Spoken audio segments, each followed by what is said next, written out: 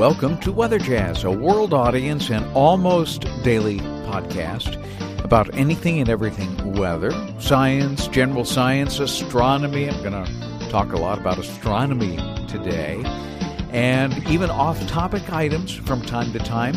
My goal, though, is to always make these topics interesting, and I hope they are. I'm your host, Andre Bernier. I'm a meteorologist on staff with WJW Television in Cleveland, Ohio. This is episode number 16 for Monday, October 22, 2018. Well, before we dig into the astronomy handbook tonight and what I think is going to be an interesting topic, we're going to deal first of all with the fall foliage, because I've had just a ton of people on social media asking me about the fall foliage. Why is it green so long? And why is it not changing color? When in fact it is changing color, it's just doing it much more slowly for very specific reasons, and we'll get into all of that in just a bit. But the first thing I want to tackle is to make sure everybody understands why the leaves change color and why they fall off the tree. The tree is getting ready for winter. Because the leaf and the chlorophyll, the production, it can't really happen when temperatures are so cold because water freezes. There's a lot of water in the leaf. And the way the tree was designed, deciduous trees, the trees that lose their leaves in the winter, basically they shed all of that so that the tree can go into kind of a hibernation. And that happens when there's not enough light. The light is the trigger, not temperature, not soil moisture, the light, the decreasing amount of sunlight. And the tree, in different trees, will start changing at different intervals, but it is essentially the bottom line, the reduction of light. As the amount of light gets shorter and shorter, smaller and smaller, as we go into longer and longer nights, now that we are past the equinox, which is roughly September 22nd. So we've got the first trigger, the main trigger. Now here's where temperature and soil moisture come into play. Temperature can either accelerate or decelerate the process by which the tree starts to shut down its chlorophyll factories. Now this year, in early October, it was very, very warm for the first 10 days of the month. And what that does is it encourages those trees, hey, why don't you keep those factories going for a little bit longer? And the tree obliges because the temperature isn't falling. Now it knows that even if it stayed at 80 degrees year-round, it would still lose its leaves eventually.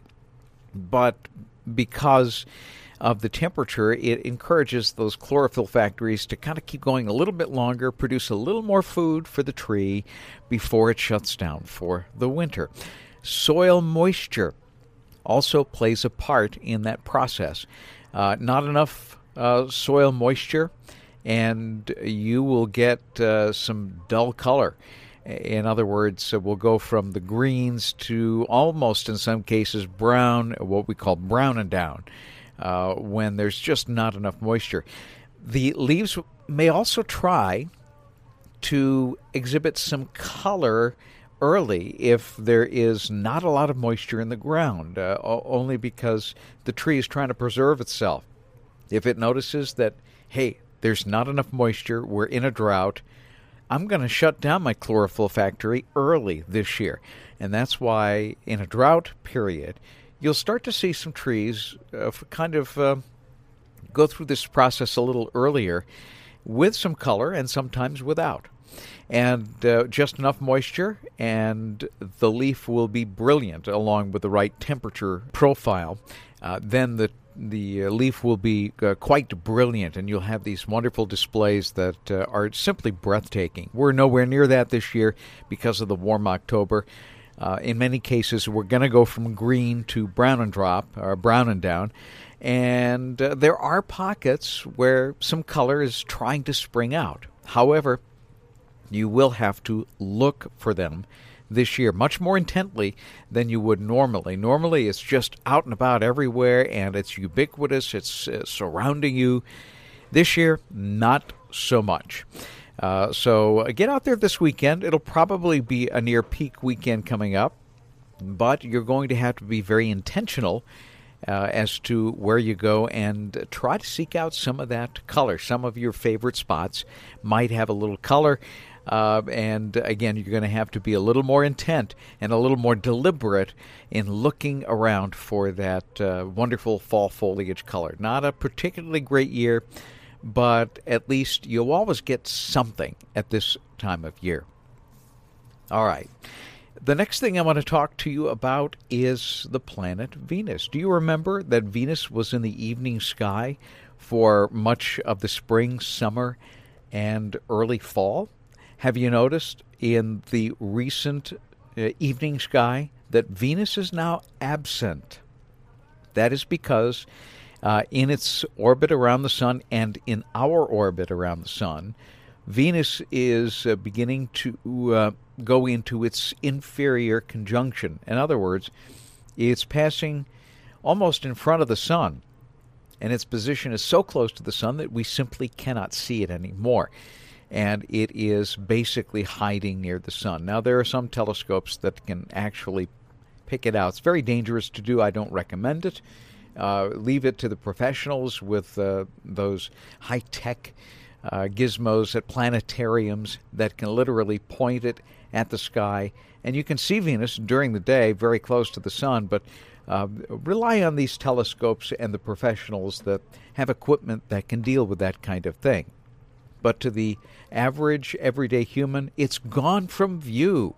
Where is it going? Well, it's transitioning, and it will emerge in the morning sky here very, very soon. And I would suspect that sometime in the first 7 days of November, if you are an early riser, you're going to start seeing this very bright object in the eastern sky very close to the time when sunrise is happening, maybe 30 minutes before sunrise. Start checking it out in the eastern sky. And essentially, from Thanksgiving until probably sometime in the spring or summer of 2019, it will be a morning sky object. Here are some stats as we wait for Venus to make its morning entry. The greatest elongation, in other words, the greatest altitude away from the sun that it will be on January the 6th, 2019. So the rise every morning will be very, very quick. And you're going to see it as a morning star for Thanksgiving. You're going to see it as a morning star for Christmas, and certainly into early 2019. It will be rising in the eastern sky on January the 6th, which is the greatest altitude or distance or elongation away from the sun. It'll rise in the eastern sky at 4:10 in the morning. And just remember, sunrise in the winter is pretty late. Sunrise here is going to be about 7:52. So you'll have about 3 hours of Venus in the sky in early January, and very, very bright, too.